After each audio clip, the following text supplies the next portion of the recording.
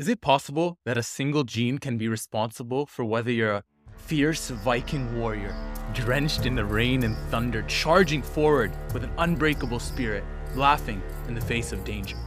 Or, like a scared mouse, anxious, analyzing, overthinking, and planning every move, so cautious of the impending doom and chaos that's about to happen?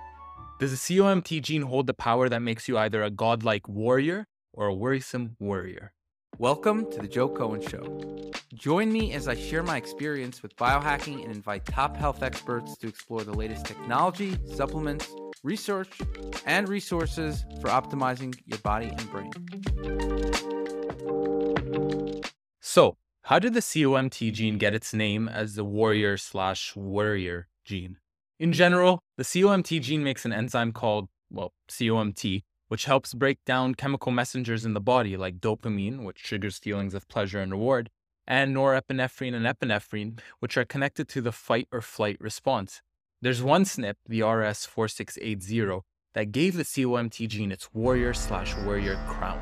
The G allele of this variant is linked to higher COMT enzyme activity, so people with 2 copies of this allele, GG, have been nicknamed the warriors. They break down stress-related chemical messengers more quickly, so it may help them improve the performance under stress. On the other hand, people with 2 copies of the A allele, so AA, may have lower COMT enzyme activity.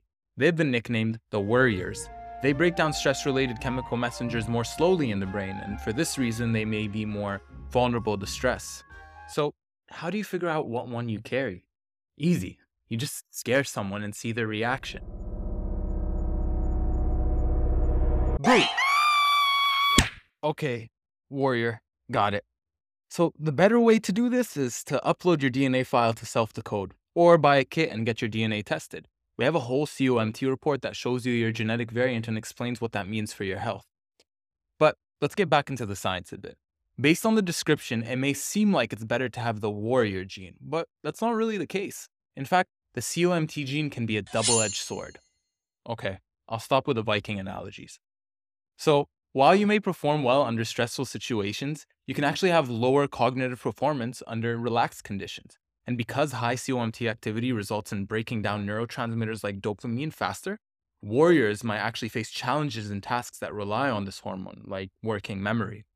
Worriers, on the other hand, who have the low COMT activity, may become more emotionally resilient with age, and they also tend to have enhanced cognitive performance under relaxed conditions. So, what's the best approach? Balancing your COMT activity. And how you do that depends on your DNA.